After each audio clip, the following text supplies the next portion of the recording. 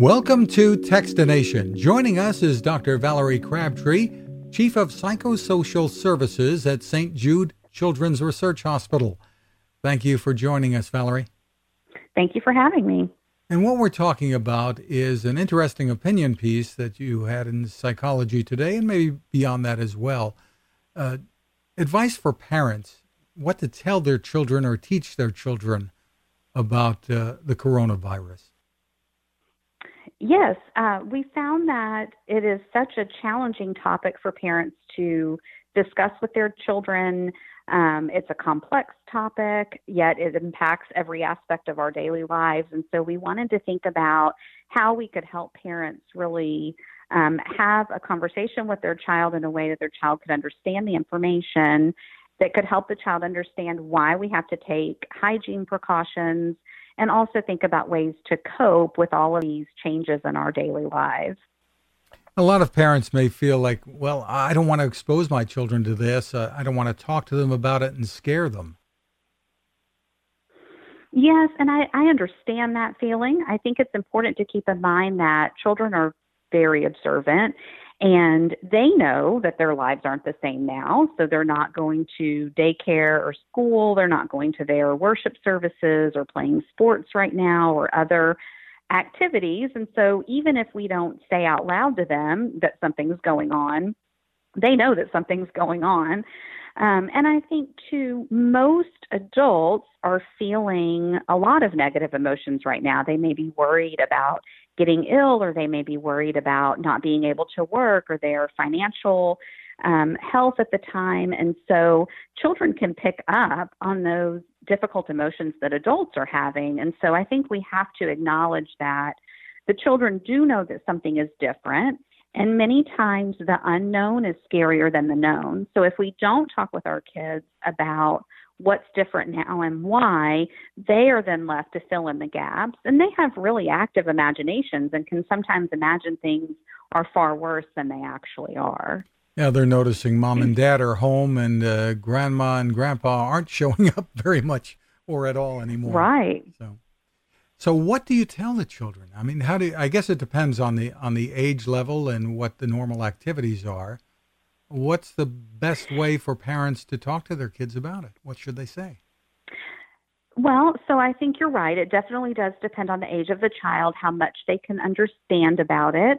And each parent knows their own child, too. So some children thrive on as much information as possible. Some children that's overwhelming for, so we want to give them just enough for them to make sense of it and not give them extra information that may increase their anxiety.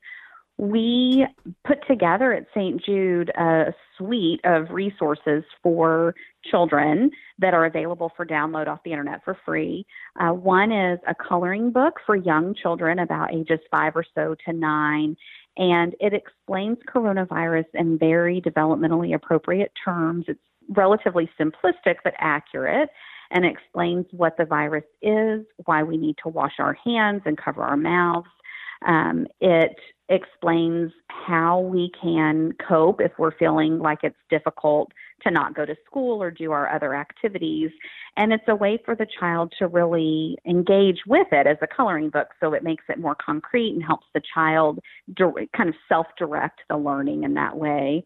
Then for older kids, tweens, we have an activity book that has more developmentally appropriate activities like crossword puzzles and things like that, that explains the virus in a little bit more detail that children in that age group can understand, goes into a little more detail about the importance of hygiene and helping stop the spread of the coronavirus, and it then has some additional material in there of ways to cope with worries or the changes in our everyday lives.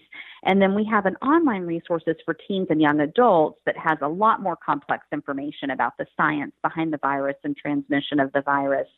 And also goes into more detail about things that are more developmentally appropriate for our older teens and young adults, like what if I was going to take the ACT, what if I was starting college, what if I need a job, and some of those concerns that don't really apply to a 10-year-old, for example, but are certainly at the forefront of our teenagers and young adults' minds. And so we try to create these as different materials so that we were really targeting the needs of that age group, but also helping the parents facilitate a conversation with their kids in a way that's a little bit less threatening.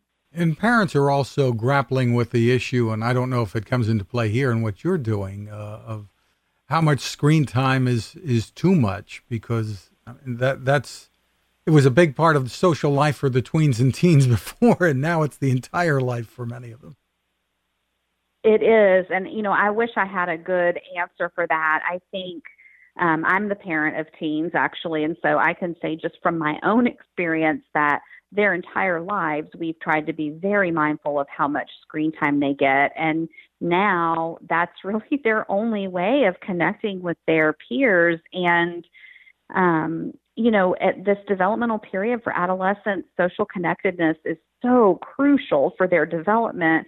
So it feels like you're kind of isolating them even more to not allow that screen time. So in my house, we have found that we are far more permissible about screen time than we ever have been before. And we try to balance that to some degree with expectations for getting some physical activity during the day. And, even their schoolwork is online. So they're still in front of a screen when they're doing schoolwork, but at least it's a little bit more productive than being on the Xbox or FaceTime.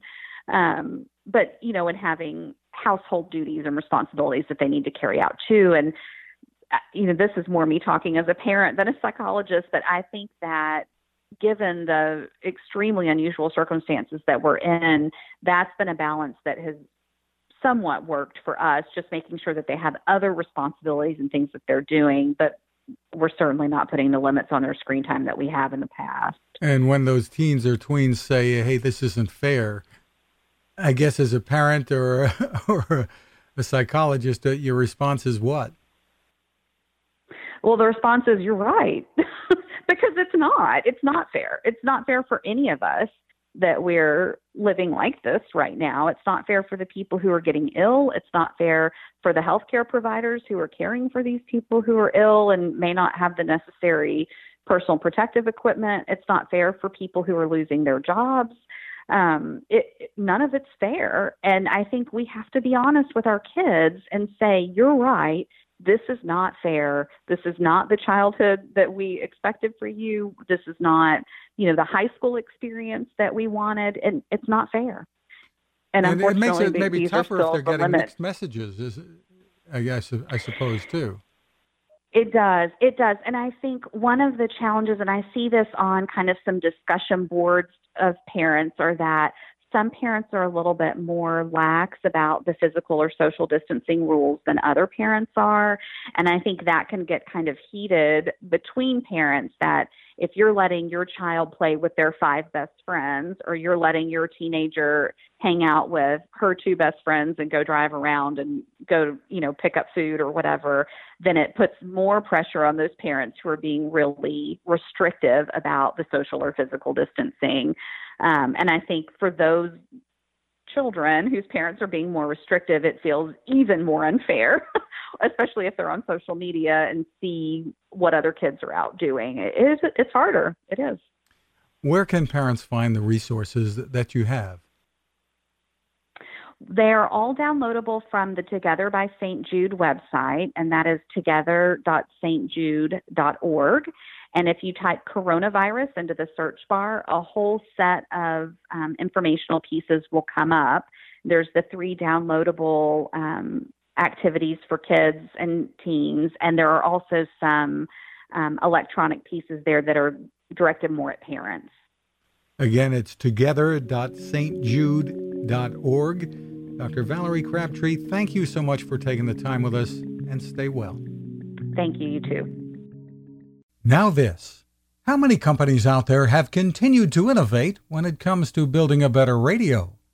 I'm Fred Fishkin, host of Techstination, and I'm here to tell you about the new CC Skywave SSB radio from the wonderful people at C. Crane. Bob and his crew really love radio, and it shows in this new compact model that is packed with features. Beyond great AM and FM reception and sound, you can tune into shortwave signals from around the world, listen to ham radio operators, aviation, and more. It's the radio you'll turn to every day and in emergencies. It will run for nearly 3 days on just 2 AA batteries. Pair the sleep timer with the new Soft Speaker 3, and you've got the perfect radio for your nightstand. Of course, it can wake you up too. Click on C. Crane at Techstination.com and put in the code Techstination for a free flashlight with your order. They love radio, and you'll love C. Crane.